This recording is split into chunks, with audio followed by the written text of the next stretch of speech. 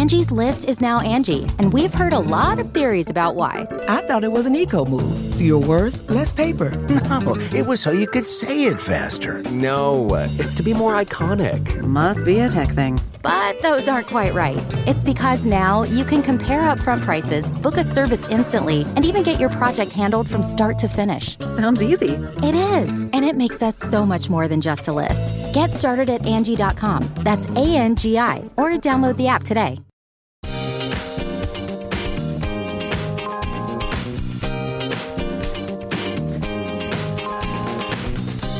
Your Ben Jarofsky Show for this Tuesday, June 20th, starts now. On today's show, Ben welcomes back longtime Chicago journalist and veteran media and political consultant with the Publicity Works, Delmarie Cobb. The Ben Jarofsky Show is brought to you in part by SEIU Healthcare Illinois, Indiana, the Chicago Federation of Labor, the Chicago Teachers Union, and Chicago Reader. ChicagoReader.com for everything there is to know in the city of Chicago, where to go, what to do, what to eat, what to drink, and so much more. It's all at ChicagoReader.com. And if you want more from Ben Jarofsky, just follow that ChicagoReader.com on over to ChicagoReader.com/Jarofsky. That's JORA, V as in victory, SKY.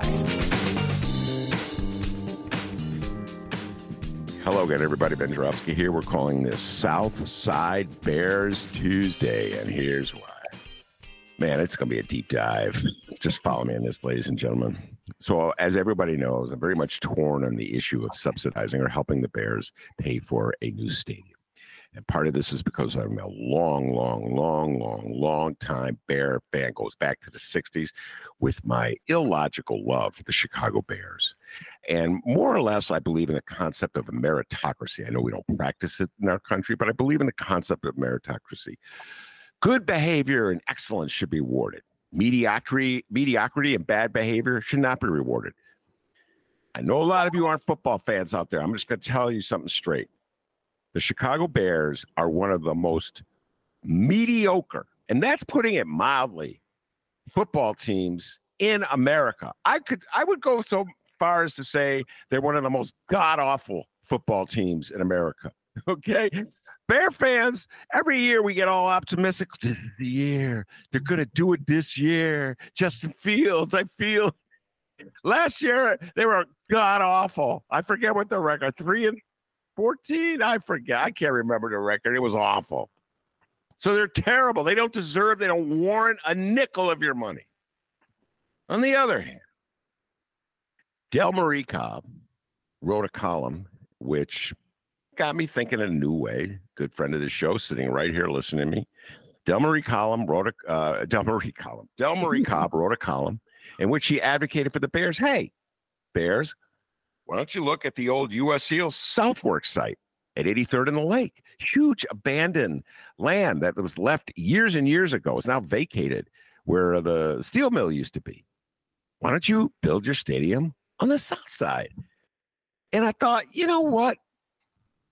If we are going to invest public dollars in the Chicago Bears, why not put it on the south side of Chicago? Why not put it on the lakefront, on the site where Steel Works used to be? Why not give a chunk of investment to a community that's generally overlooked? I'm like, you know, it kind of makes sense. So I called Delmarie. Hey, Delmarie, come on the show. We're going to talk about this. Okay. Well, about 2 days later, dude, I'm showing Delmarie. 2 days later, my beloved Bright One, Chicago Sun-Times, home delivered. Yeah, I'm still supporting you, Sun-Times. You're welcome.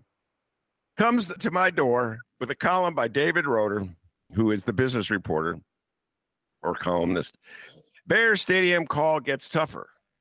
It really comes down to Arlington Heights versus Soldier Field, with one gaining momentum. So essentially, this is a column advocating Soldier Field as the site. In other words, redoing Soldier Field to satisfy the Bears. And in this column, David Roeder writes, and I quote, "People always mention the former U.S. Steel Southworks property at 83rd Street and the lakefront as a possibility. And at more than 400 acres, it would seem to offer the Bears all the room needed with great views of downtown. But the McCaskey family that owns the Bears is not headed to the Southside lakefront, which is far from many fans and has no easy highway access. That leaves Soldier Field. I'm like, what is with this weird city that I've chosen to live in? Why is it that anytime anyone mentions giving a shot in the arm to a long overlooked South Side, even worse, our West Side community, the powers that be in this town go, oh, you can't do that. That would be wrong. And then they always try to get like out realistic you. There's no way the McCaskies are going to go there. I got news for you. The McCaskies are going to follow the dollar. If that's where the money is, if that's where they're going to get paid to put their stadium, that's where they're going to go. It's not like, no, the McCaskies would rather pass up $1 billion the city of Chicago was handing over to them to go, I don't know, someplace where they're not going to get $1 billion. And I called Sue Garza, my old friend, Sue Sadlowski Garza, the former alderwoman from the 10th Ward. I'm going to bring her back on the show. She says she's raring to come on the show, but she's going out of town. I got her as she was leaving. And I read her this quote about the site being far from fans and no easy highway access. Next thing you know, she and her husband, Raul, who are driving her, are filling me in. These are people who grew up on the Southeast Side, ladies and gentlemen. They know it better than anyone. No easy highway access? Are you kidding me? It's 5 blocks away from the Skyway. There's an exit literally 5 blocks away, okay? There's a metro stop right down the street. Sue started reminiscing about the time the Dave Matthews Band played a concert there. And it came back, oh, yeah, I remember that. Yeah, people went to the metro stop and walked to the lakefront. And just like, guess this, folks, it's going to blow your little minds. People take the train downtown to Chicago and walk to Soldier Field. There's no easy L access right next to Soldier Field. You got to walk. You got to brave the cold, the wind, the rain. You got to be a tough Bear fan. Aren't we tough? It's really no different. It's absolutely, really, I'm telling you right now, in terms of transportation, public transportation, in terms of highway access. And by the way, we just spent all this money, well, not just, but about 20 years ago, Delmarie knows the dates better than I do, redoing South Lakeshore Drive. Literally, you just take South Lakeshore Drive. Whenever I go to the 10th Ward, I just take, I don't even go on the highway. It's a beautiful road right near the lake. Get to look at the lake, go by the South Shore Country Club. I'm like, why is it that the city of Chicago just has this instinctive need, almost desire, to shut off debate about investing in communities that really need the investment? If we're going to waste $1 billion or so, and that's what Sue told me, like, you're going to have to sink some money in there because of the infrastructure. You're going to have to build plumbing. Oh, my goodness, she filled my ear with all the things you're going to have to do. So it's going to cost money. It's going to cost money wherever they go. They're going to have that big bear paw out looking for a handout wherever they go. So if you're going to give them a handout, why don't you give them a handout to invest in a community that really needs it, as opposed to investing in a community that already has it? That's the question I have. Without further ado, I'm going to turn things over to the great Delmarie Cobb. I know she's fired up. Delmarie, first of all, welcome back. Thank you for being here. Thank you. I was going to reach out to you immediately. And here's what the lead sentence. People always mention the former U.S. Steel Southworks. I think the people in that sentence is Delmarie Cobb, as in she mentioned it about 2 days before this column came out. So let's start with your general thoughts about the instinctive poo-pooing of any site on the South Side for the Bears. Go. No, that's the way as you just said, that's the way the city works. I mean, the moment you say anything that would make sense or that would spur economic justice and economic equity, suddenly everybody loses their vision. I mean, what kills me is that here's a city that idolizes, make no small plans, except if it's on the South Side and West Side. Then you can make all the small plans you want. And so I just find that so amazing. Make no small plans unless it's on the South Side.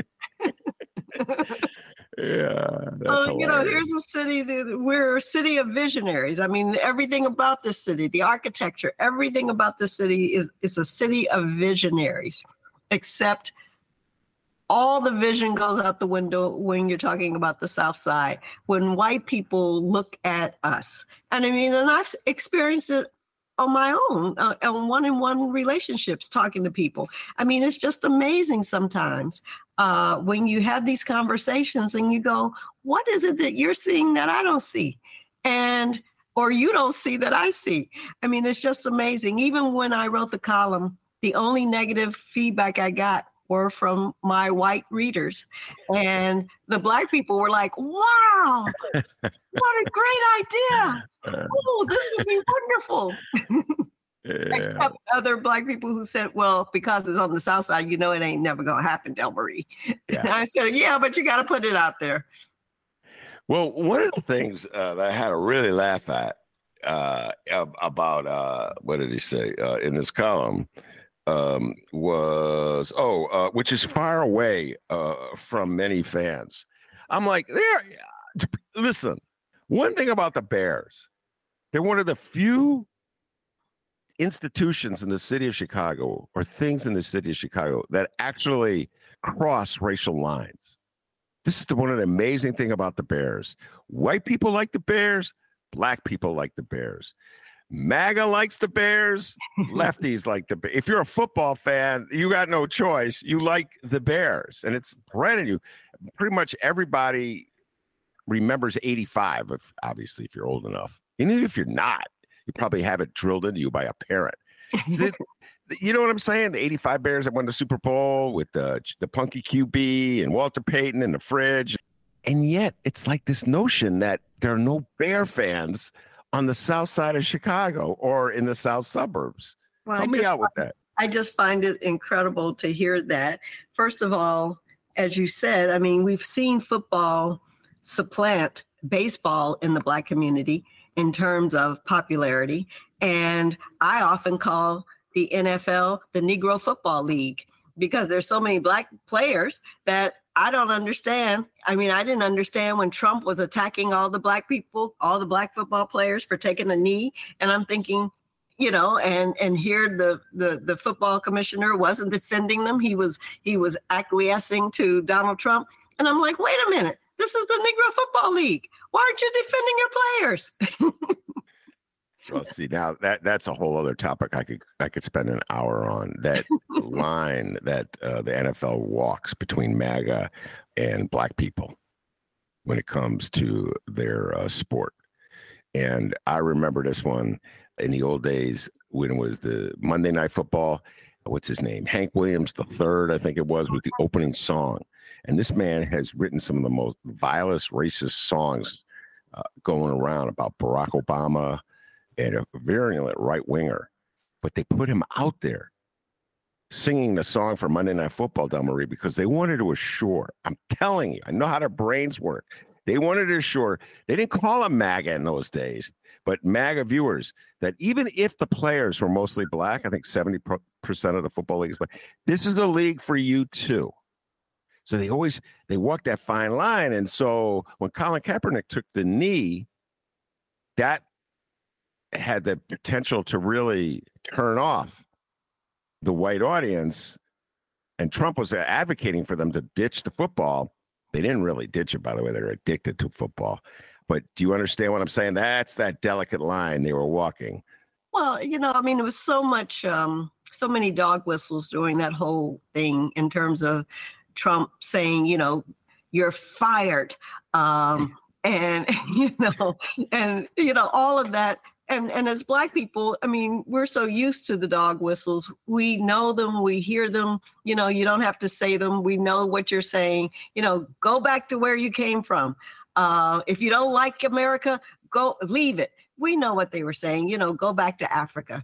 I mean, and as long as I mean, what's so sad is as long as Black people are entertaining people, as long as we're gladiators on the field, we're right where we're supposed to be. And so we don't have any problem with you as long as you're doing what you're supposed to do, which is entertain us. And so that's what it's all about. And once again, the idea that we would build a stadium that would help your community, why would we do that? Here's a win-win situation. You're on the lakefront, you're still on the lakefront. I mean, first of all, this property on the lakefront, if it were north, wouldn't have been available 10 months, let alone almost 10 decades, however many decades it's been. And when you talk about the amount of money it would take to remediate it because it was a steel plant, Rahm Emanuel, his parting action was to give $2.4 billion to two projects on the north side, Lincoln Yards and Project 78, for infrastructure improvements.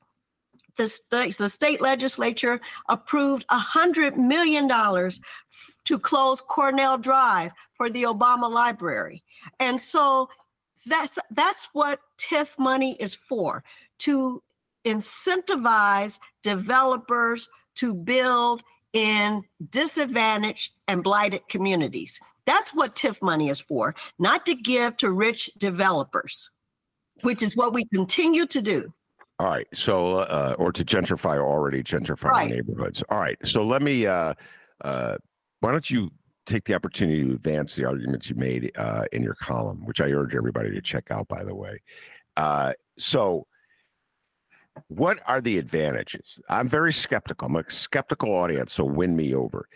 If the city of Chicago were to say, all right, we're going to invest $1 billion in this area to prepare it for a Bear Stadium, like we invested $1 billion on the north side for Lincoln Yards, what do you think the collateral benefits would be for the south side of Chicago? Go. Well, can you imagine the development that would be created around that area? That was another argument. Well, there's been no development around other stadiums. But first of all, the Bears are getting ready to develop their own district, much like what the Ricketts are doing with Wrigley Field. And so they're talking about an entertainment center. They're talking about a hotels, they're talking about restaurants, they're talking about sports book, they're talking about everything they can think of, multiple revenue streams to make them richer, which would in turn make the community richer because it would give so many more job possibilities at every skill level. And that's what you want. You want to employ people at every skill level so that you can lift people out of poverty and give them options that they wouldn't otherwise have. And so why wouldn't you want to do that? I mean, one of the things Ted Phillips said, the former CEO, said that he wanted, the reason they were looking at Arlington Heights is because they wanted something that was transformational. Well, talk about transformational. How is it transformational making an already rich community richer? What is transformational about that? Or making a rich family richer? What would be transformational is what they would then do over on the south side. That would be transformational because you would transform that community. You would transform lives. You would transform generations. You would transform dreams. I mean, that's transformational. What they're talking about isn't transformational. And I go back to what somebody reminded me that Old Man Daly said, is you may be the Arlington Heights Bears, but you won't be the Chicago Bears. Yeah. No, about the only thing I agree with Old Man Daly on when he said that. I remember that way back. Yeah, you go to Arlington Heights, but you won't be the Chicago Bears. The Bears think that. That's back in the 70s, ladies and gentlemen. That's how long the Bears have been dreaming of getting out of Chicago, going to Arlington Heights. All right, I'll push back with you and get your response. Okay. Bears play with preseason 10 games a year. Okay, 8 home games, 2 preseason home games, 10. Yeah, you could say, well, Ben, they'd play more if they make the playoffs. I'll just go back to where I started the show. One of the worst teams in football. But maybe one day they will make the playoffs. Let's just assume it's just 10 games. So how would a 10-game schedule out of a 365-day year be year-round enrichment for a community? Well, once again, using their own quote, not only Ted Phillips' quote, but also Kevin Warren, who replaced him, said they want a 365-day-a-year venue. Well, if you've got a dome stadium, you now have a 365-day-a-year venue. And you have the possibility of a Super Bowl, but you have also other experiences that you can bring inside the dome when they're not playing. And that's the other aspect of why they don't want to be at Soldier Field anymore, is they want more of an audience, 60,000 versus far more than that they can have at the new stadium, a dome stadium, meaning that they can play all in whatever bad weather there is, and people like me will then go because I won't go in 30 degrees below zero weather. That is not me. And so it just changes everything in terms of what the possibilities are for them. And believe me, when they were at the drawing board looking at Arlington Heights and talking about making it a 365-day-a-year experience, they can take those same plans and move them to the Southside and have the same vision and dreams and reality that they are thinking about for Arlington Heights. Mm. And what would you like the Bears to offer the city of Chicago, aside from playing on the South Side? And we got into this a little bit with Cam Buckner every time he comes on the show, we get into this. Actually, it's one of his favorite topics. I believe he's your state rep, Cam Buckner. Yes, he's around. Yeah. So he has his whole vision of what he would expect from the Bears, the contribution he would expect from the Bears to make to the city of Chicago in exchange for all the tax dollars that we would be giving them to prepare the site for their stadium, or prepare any site for their stadium. They're going to have that big bear paw out. So what would you expect, Delmarie, in terms of a community benefits agreement from the Chicago Bears? No, what I would expect that you just said it, a community benefits agreement, that there would be X amount of percentage of people from the community who would be hired for all the jobs at every level. And that would be the main thing, because that would transform the community right then and there. If you don't even have to give another revenue stream, I mean, it's great if you could in a community benefits agreement, but even if you didn't, the fact that you would be creating a district that, compared to what's there now, and I don't mean just the vacant site, I'm talking about all around the area, what that would do for the community in terms of homes, in terms of living conditions, in terms of the violence, in terms of jobs, in terms of tax base, in terms of sales taxes. All of that not only would benefit the community, it would benefit the city of Chicago. Yeah, no, I can't believe I'm going to say this, but this is pretty much the only site, well, maybe some West Side sites, that I'm inching towards saying this, that I would consider supporting when it comes to a handout to the Bears. And on this, I have a personal affinity for this site. Sue Sadlowski Garza and I walked this site a few years back when I was doing a couple stories about her. And I'm like, oh my God, I took pictures, Delmarie. I'm like, you can see the loop. You know what I mean? You're like right there. You can see the lake, like the planetarium, et cetera, and so forth from the South Side vantage. Mm-hmm. You're right there on the lake. And it's like you said, if this was the North Side, man, they'd be developers scrambling over, like trampling each other to get at it. And then they got these ore walls. I could go on and on about the ore walls, which is where they used to store the ore that when the big ships would come. And I'm like, there's huge. I don't think they can knock these suckers down. They're so big and strong. But that is like a special attraction to in its own weird way. It makes it cool.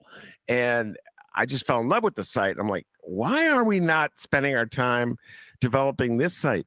And I watched how many deals go down that never took advantage of the Obama library, the Lucas Museum. I'm trying to think of any other deals, and any Bear Stadium. It's just like it doesn't exist. And that's why and the reason I thought of it was because of the lakefront part of it, because the Soldier Field is on the lakefront, so we know that appeal to not only the Bears organization, but to the people who attend the games. And here you have Kevin Warren, who apparently, when the last stadium that he helped to design, was talking about, I guess in Minnesota, the feel of being inside out, to having this open. So it's not a retractable dome, but the dome has all this light that comes through. So you have the feeling of being outside and you can see outside. Well, where else would you want that except on the lake?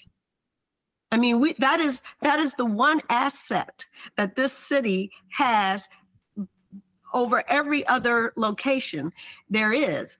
And you wouldn't want to take advantage of that from another perspective. Yes, it's beautiful from the South perspective.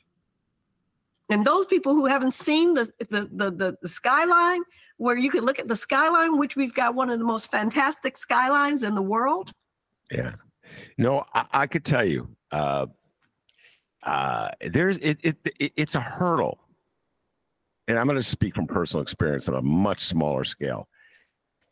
It's a hurdle to get Northsiders to think Southside in this city. The city is so tribal. West Side, South Side, North Side, the rivalry, the attitudes. When Maya and I do our show in Hyde Park, First Tuesday in Hyde Park, this is where it gets personal. I'm like trying to convince Northsiders to come to Hyde Park University. Delmarie, you don't know. You have no idea. Well, but it's so far. I'm like... No, I know. I mean, I've had people say, well, Ida's Legacy has events on the South Side. Yeah. Duh. I have events downtown too. You don't have a problem with that, but heaven forbid I spend money with Black people. I mean, that's what we're supposed to be doing. Community wealth. How you build community wealth is by having a dollar turnover more than once. Mm-hmm. You cannot build community wealth if I go into the Arab-owned store, spend my dollar, and at the end of the day, he takes it back to his community, and it never gets to circulate in my community. So you keep wondering why we don't have wealth? Because we're spending billions of dollars outside of our community every day, and nobody's bringing any money into the community. So you want to address these problems that don't seem to ever go away? That's how you address them. Yeah, and that's one of the many reasons why I don't want to go down this path, but I'm a big believer in public schools and public institutions. When they go to charter schools, the residency requirements go out the window. So it's the exact opposite of what you're doing. When you ask city workers to live in the city of Chicago, they are going to be circulating your tax dollars in the city of Chicago. And I don't understand why, as a basic economic development principle, that seems to elude the leaders of our city as they promote all kinds of privatization schemes where the money leaves the city of Chicago, does not circulate the city of Chicago. They'll pay their workers less who may live in Chicago. They'll get paid less. They won't be union labor, but the money will go to the people who own the firms who don't live in Chicago. And speaking of which, the Skyway, the very road that Sue Sadlowski Garza pointed out, has a stop right down the street from the steel mill site. Right down the street from there. It's as close as any connection for Soldier Field. That, hey, I think she told me the toll is $6. Man, it's been a while since I haven't been on the Skyway since last summer. Man, $6 is so much freaking money. That money is not going to Chicago. It's going to the people that Daley sold the Skyway to. Exactly. So we just don't have that basic fundamental knowledge. And what I found is people will go north. Will go south who live on the north side.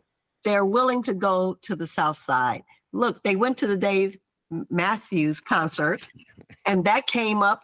That was just a few weeks in planning. That wasn't a year or 2 years in the planning. That was a spur of the moment. Let's try this and let's see what happens. And thousands of people flocked to the south side, to that location for the Dave Matthews concert. So they will if they want something. Yeah. And people used to go to the Checkerboard Lounge. I didn't go to the Checkerboard Lounge, and the lines would be around the corner. And so don't tell me that white people won't go where they want to go, when they want to go, and if it's something they want. They will. Bears fans will definitely go to a Southside Bears stadium. I know Bears fans. I know. They're going to watch their beloved Bears, okay? They're not going to not go, it's the Southside, I can't go. No, they're going to go. And Arlington Heights? Well, once to show you how steep that is, that kind of thinking is, I never will forget when Bert, and I've gone blank on his name, the alderman. Bert The alderman. No, 42nd. The alderman who just left, who was the financial. Oh, Ed Burke. How can you forget that? Ed Burke. I went blank on his name for a second. I never will forget when he said. You're putting it out of your mind, but go ahead. I know. There's only so much room on the hard drive. And I never will forget when he said that if you named Lakeshore Drive after a black man, nobody would ride on it. So that's your how, alderman. Right. That's how steep this is instilled in people. That is some deep stuff. By the way, ladies and gentlemen, that's your alderman. That's the guy who ran the finance committee. Yeah, that's the guy that Rahm Emanuel and Mayor Daley thought was the best suited person in the city of Chicago to run the finance committee. That's the guy. Heck of a job, Mayor Rahm and Mayor Daley.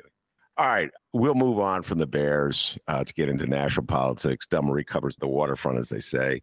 And we're going to take a deep dive into some national politics. But before I do, it's the same argument you've been advancing for the third airport. You've been on the show several times talking about a third airport in the south suburbs. Jesse Jackson Jr., that was his dream. He ran afoul. And we had this conversation yesterday before we did the show or pre-show planning. Say what you will about, I used to call him Baby Jackson, Jesse Jr. He lost control of things, ran afoul of the law, paid the price, had to step down, did some time, et cetera, and so forth. But when he was the congressman, I had the feeling, as challenging as he could be, that he had a vision and drive and ambition. And it was like personal ambition merged with district ambition, which is not necessarily a bad thing. Donald Trump's got personal ambition. It's all about him. But Jesse Jr. was going to use his personal ambition to advance in politics to help his district. That's how I always thought of, by bringing an airport to his district, by bringing federal funds to his district. He's the one who brought the money in to extend South Lakeshore Drive and pave it over. So you could go to the doorstep of this site to help develop it. And he was the one who had the vision for the development that the McCaffrey interests had created. It was going to be housing. It was going to be waterfront property, as well as a harbor, a marina. It was going to be all those things because he was going to take advantage of the natural assets. One of the things one of my conversations with him when he got elected was, I said, the biggest hit against the civil rights leaders is that they're tree shakers and not jelly makers. I said, and that's what your father is accused of, being a tree shaker. I said, so what I'm advising you to do is to be Jesse Plus. And that is not only shake the tree, but make sure you get something done.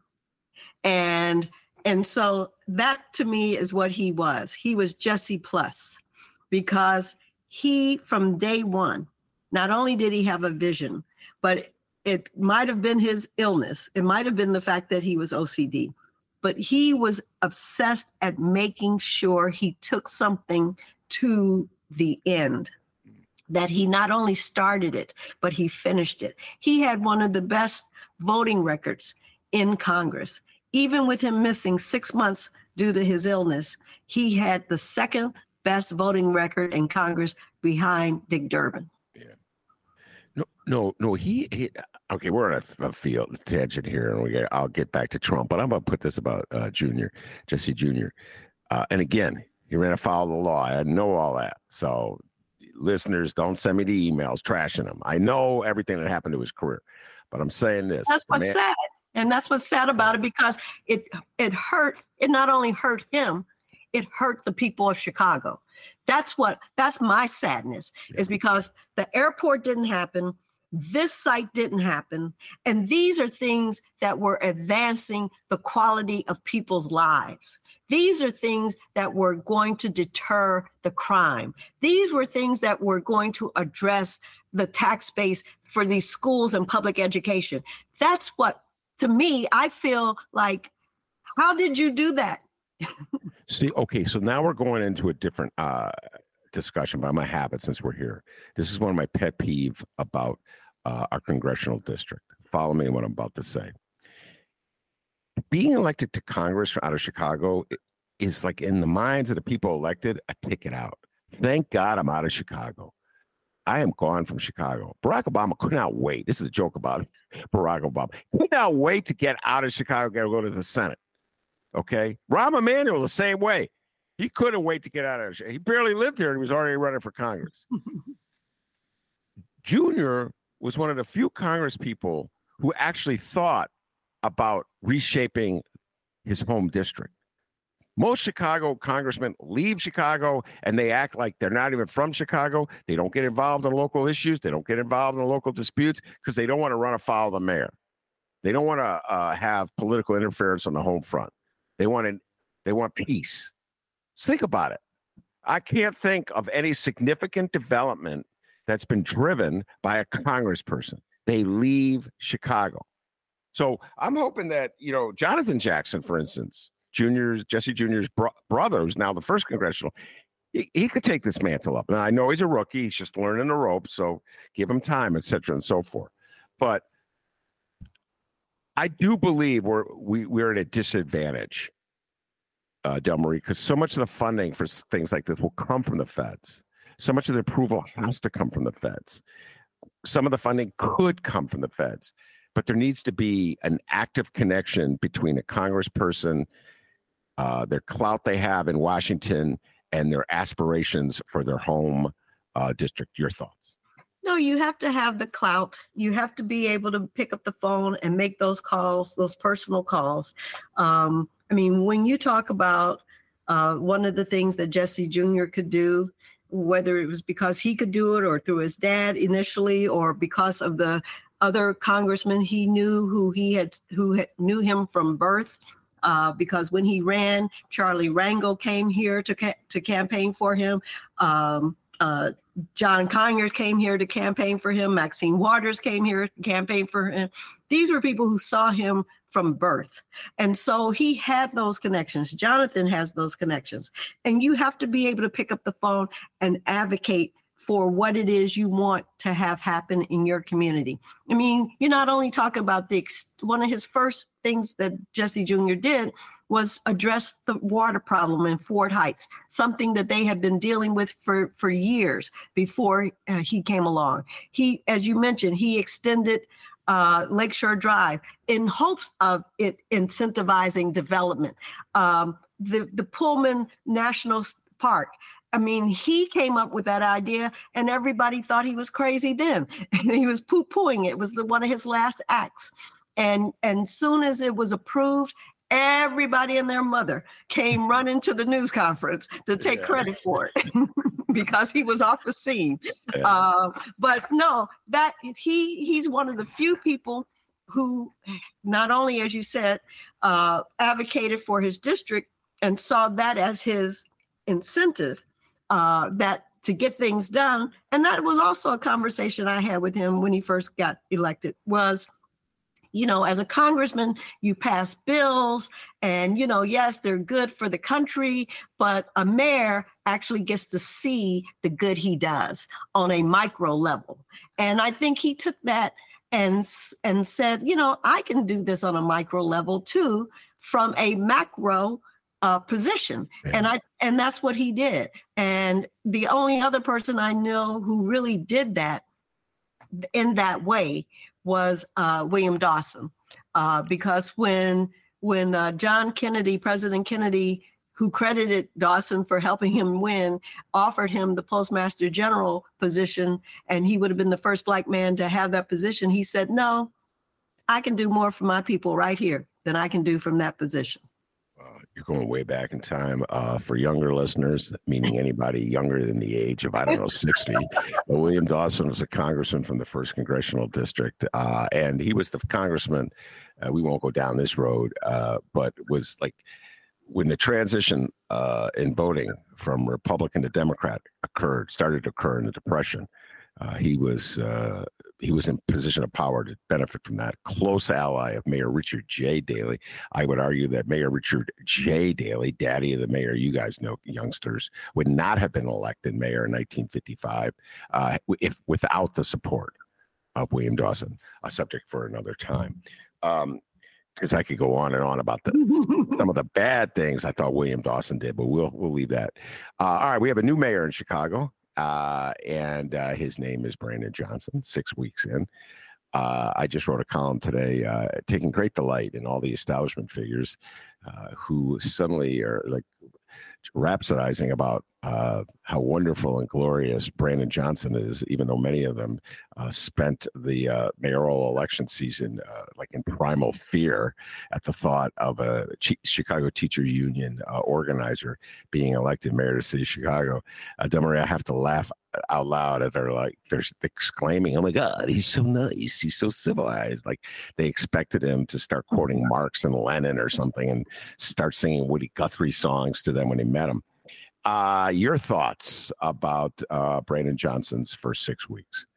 No, that's exactly one of the things I said the day of the inauguration to a reporter is that, Chicago's not going to fall into the lake and he is not going to, kill the city or, Chicago is the economic engine. It is an economic engine for the rest of the state. And he understands that. So we're going to see the business community come around and realize that Chicago is not going to hell in a handbasket because Brandon Johnson is the mayor. So no, I'm as interested in this discovery by them as you are, especially the Chicago Chamber of Commerce. Yeah, Jack. Oh my God, what a great guy. Oh Lord, I don't think they ever met a lefty in their life. That's the problem. You guys got to get out more, all right? I've grown up around them. You don't even have to meet any. Just call me up. I'll tell you what they're like. So what is it, too early to draw any conclusions about what Brandon Johnson's going to be doing with his new power? Have you seen any trends that either positive trends that excite you or negative trends that have you concerned? Well, the one thing I would hope that he does or doesn't do, I don't know, depends on from what vantage point you're at. I understand him extending an olive branch to the business community, to the Chicago establishment, but don't bend over too much for the establishment. I mean, one of the reasons why he got elected, and you always have to remember, why did people elect me, is they elected you because they wanted something different. They elected you because they were hoping you would be radical, not radical in a bad way, but radical enough to see what the city of Chicago needs. Your whole thing about investing in people, something that they haven't seen in decades. We've seen the disinvestment in people, the disinvestment in communities, the disinvestment in schools. And so you've got to keep foremost in your mind, why were you elected? So extending the olive branch to the so-called establishment to prove to them, I'm not a bad guy, I'm not the worst thing that ever happened. You cannot forget your base. You cannot forget why you won. You cannot forget the progressives who are out here who've been in the trenches for years and years and years, fighting the good fight, fighting uphill when everybody was coming downhill. You've got to make sure you surround yourself with those people as well, because they don't owe anything to anybody, because they were fighting when everybody was against them. And so when it comes to who's going to be loyal to you, you make sure you've got the right people around you, not the people who were loyal to Daley, not the people who were loyal to Rahm, and now you think they're going to be loyal to you. Yeah, that's well put. That's a good riff. Like I said, it's too early. I generally kind of think the honeymoon that I give with the mayor, I usually try to make it through the summer. I mean, Rahm was really testing me every step of the way because he was so arrogant. But Mick Dumke, my dear friend, will attest that I gave Rahm until that first budget hearing he had that I saw. It was at Kennedy King College. And his performance there was so condescending and patronizing. That's when I left. All right, honeymoon over. And I forget how long I gave Lori Lightfoot a honeymoon. I think the Anjanette Young incident finally pushed me over the top with Lori Lightfoot. So, yeah, honeymoon time still for Brandon Johnson. All right, let's switch to Trump. MAGA has lost its freaking mind. Delmarie, I would love to get your thoughts about this. One example, just like I'm watching. There's so many examples I could use, but this one popped in a newspaper the other day. I did not send you this article, so I'll summarize it for you. It was in the New York Times on Saturday, I want to say. And Republicans grudgingly embrace voting by mail. So this is an article about Republican tacticians who are trying to figure out ways that they can reverse the loss, which they won't even acknowledge as a loss in 2020, and so they can prevail in 2024. And one thing they've come to the conclusion is that the war of the party against by-mail voting hurts them, which any logical person would have told them, because when you got like the party's filled with geezers, old people like myself, well, old right-wingers, like, I'm an old lefty. So most of them would want to vote by mail.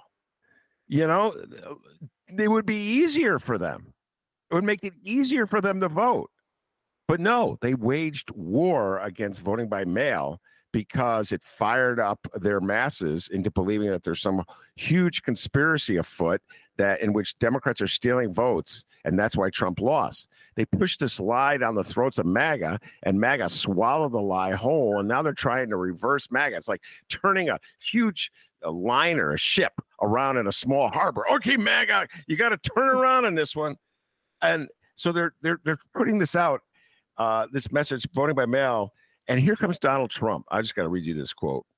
Mr. Trump, who is regularly voted by mail, falsely claimed in a recent speech that chain of custody issues involving mail ballots compromised election integrity. Quote, it's going to be corrupt whether it's, I would never say this about our mailmen because we love our mailmen, but whether it's the mailmen or all the many people who touch those ballots, they find those ballots in rivers. They find them in streams. They find them all over the place. Many people got many ballots. End of quote. Delmarie, he is a lunatic. Like ballots and streams, ballots. And I mean, on one hand, it's funny. You know what I mean? On the other hand, he's a lunatic. And as long as he's in charge of the Republican Party, which he is, they will be embracing lunacy. Your thoughts? Well, one of the things he's done, and he's done so well, and we've seen it on multiple levels, is that he lies so well and so consistently that his followers adopt whatever it is he says, and they adopt it as fact and as gospel, and they believe it. And so then when he suddenly has a revelation and decides that, oh no, I better change my story, just like with the vaccines. All of a sudden, let me change my story. His followers didn't want to change because they believed what he said, because he had said it, even though, this constant drumbeat. Well, it's the same thing with the voting by mail. By mail, he has talked about it, that it was rigged, that's why he lost, that they stole ballots and they harvested ballots and they did all these things. And so now he's saying, wait a minute, we don't have a chance if we don't start doing this vote by mail. We're not going to win at all because we're being outmaneuvered here. And now they're still like, no, you told us it was rigged. No. And so he's just too good. He's too good of a con man. Yeah, he can't undo the con. You're absolutely right. The vaccine's another one where he wanted to get credit for quote unquote saving the country from COVID by talking about the vaccine that was developed under his watch. And then I think he was booed at his speech. And MAGA is now against the vaccine, against Fauci. So it's like, oh, I better back off from that. So you can't even take credit for something good he did. Right. Because he sold so many lies to his people that they believe. So as we're kind of heading into the season, do you have any kind of premature thoughts, early thoughts on the 2024 presidential as we're heading into that season? Well, as a former reporter, and I'm sure you and I probably look at the news in the same way. There's sometimes I'm just, because the news, a lot of them are very establishment. They want to, the Republicans are talking about the media this and the media that. But when you're sitting there and you hear some of these questions and from the way they're asked, they're so establishment. We saw what they did with Hillary Clinton. And they're doing the same thing with Biden, as far as I'm concerned. Every question is about his polling. Oh, he's doing so bad in the polls. There's never been a president who had poll numbers this low. So. And I'm like, oh my God. If you start every question like that, you're already planting in people's minds that there's something. The fact that he's old. Well, Donald Trump is no spring chicken. Why do we talk about 80 and 77? I don't see the difference myself. They're both old. And I would like a younger president, but I got to say that I have not been disappointed with Biden. Believe me, I'm not 100% with any of them, because I certainly wasn't 100% with him selecting Rahm Emanuel for his ambassador of Japan. And I made that clear. But for the most part, he has done a good job. He's done a better job than some of our recent presidents. And I think we need to acknowledge how much he has accomplished instead of keep talking about his poll numbers. Yeah, I know. On the issue of Biden being old, you raised that, and I smile at that because I am as guilty as anyone of just mocking our leaders. I admit that, Delmarie. I've done that my whole life. Mayors, senators, presidents. There's things that they do that are just they're such caricatures. They're funny. Back in the day, I used to love making fun of Bill Clinton. And the way, he tried to humanize himself by eating Big Macs and whatever he was doing. I've since, as you know, really do not have a good opinion of Bill Clinton at all. But so it's easy to make fun of Joe Biden because he's a caricature of an old man. And it's easy to make fun of old men. And I know this because I'm advancing down that road. Okay. And we are a very inviting target. That said, I truly don't believe that people will vote against him in great numbers because he's old. I'm gonna get your thoughts on this one. We have dealt with a lot of doddering mayors in our life. I always point this out, man. They'd still be electing Richard J. Daley. Richard J. Daley. Oh, not talking about Baby Daley. I'm talking about Richard J. He would be like 120 or something, and Chicagoans would still be voting for him. They just love that Daley. So your thoughts? Do you think that Joe Biden's old man persona is going to work against him in this election? I don't think it's going to work against him ultimately. I think in the early days, this is all they're concentrating on.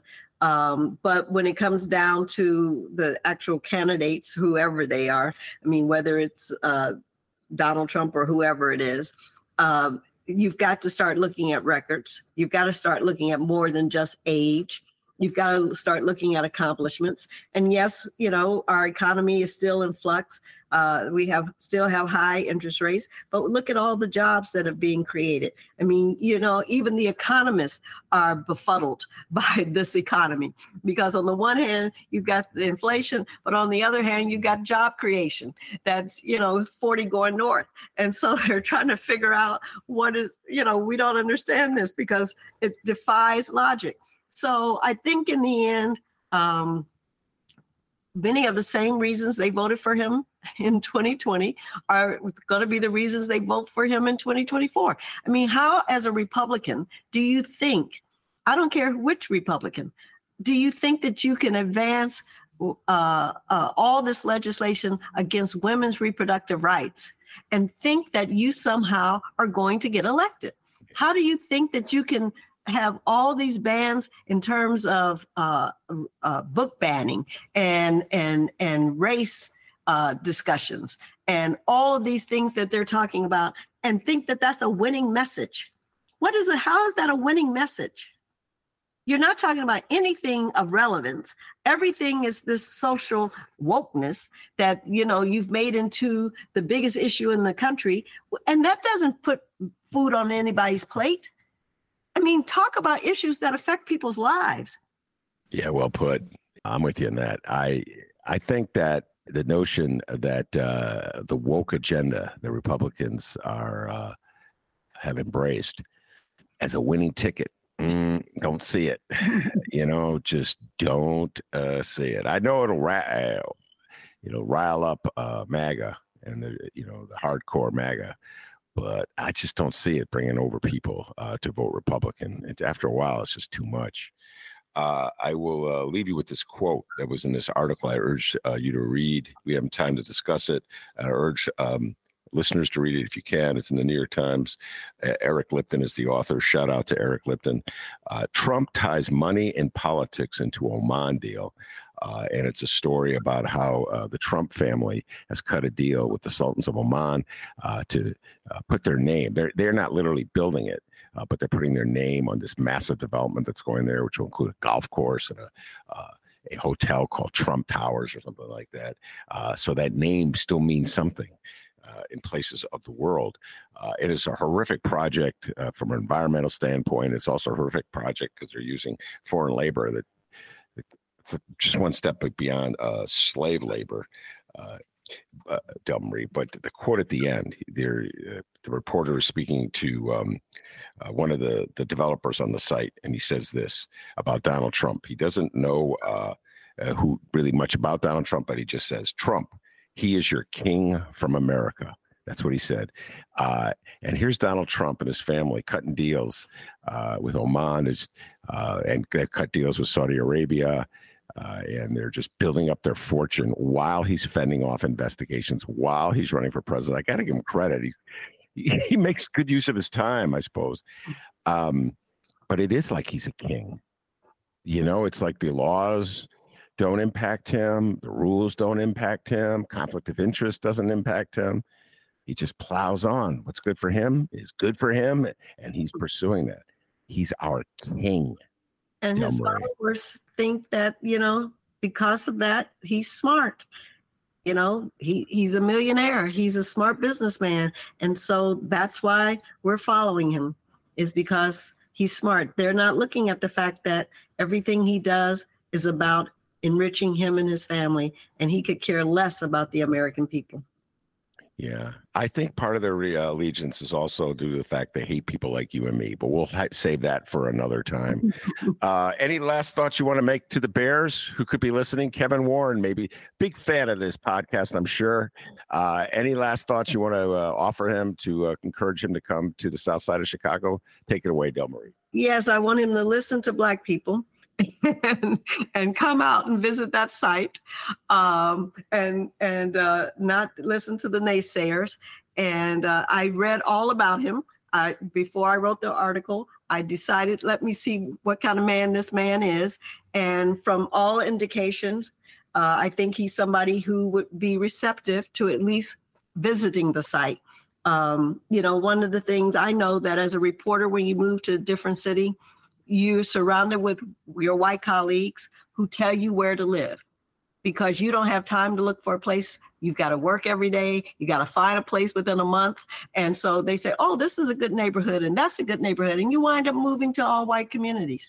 And I'm sure that's what's happening with Kevin Warren. They're directing him. His colleagues are directing him to where he should look. And he doesn't know where to look. He's not from Chicago. And that's where we come in. We step in and say, hey, let's put a pause button on this and get you to at least look at this site and think about it. And so that's, I didn't just write a column. I'm going to make sure that there's some follow-up. All right. By the way, how do folks get to subscribe to your newsletter so they can read the columns themselves? Is there an easy way to do it? Yeah, the best way to do it is do it through Ida's Legacy. If you go to www.idaslegacy.com, you can actually subscribe on the homepage. At the very bottom, you can subscribe, and then I get your name for everything. Gotcha. And you'll get the emails will start coming in. Mm-hmm. All right, Kevin Warren, I'll close with this. A little bit of Bears trivia for you. Chicago used to be, well, still a very segregated city. But back in the 60s, Black people, even if they were famous entertainers or athletes, had to live in Black neighborhoods by and large because of segregation. And the greatest, Walter Payton's the greatest running back. Walter Payton's the greatest Bear of all time, in my humble opinion. But my favorite running back, I love the man, I idolize the man, Gale Sayers. Believe it or not, Delmarie lived on the Southside when he played for the Bears. He lived in South Shore. And so, Kevin Warren, just come home. Think about it as coming home. Where Gale Sayers used to live, the great Gale Sayers, one of the greatest of all time. Thank you very much, Delmarie. I appreciate you taking the time to talk to me. Okay, thank you. That's the great Delmarie Cobb. And I also want to thank producer Chris for doing an outstanding job, as he always does. And I think Delmarie will agree with me when I say, producer Chris, give yourself a raise. Take it out of petty cash. Take care, everybody. Don't forget, you can download previous Ben Joravsky shows, get Benny J bonus interviews, and so much more at chicagoreader.com. Follow The Ben Joravsky Show on Instagram at Benny J Show and all over the internet on your favorite streaming and podcasting platforms.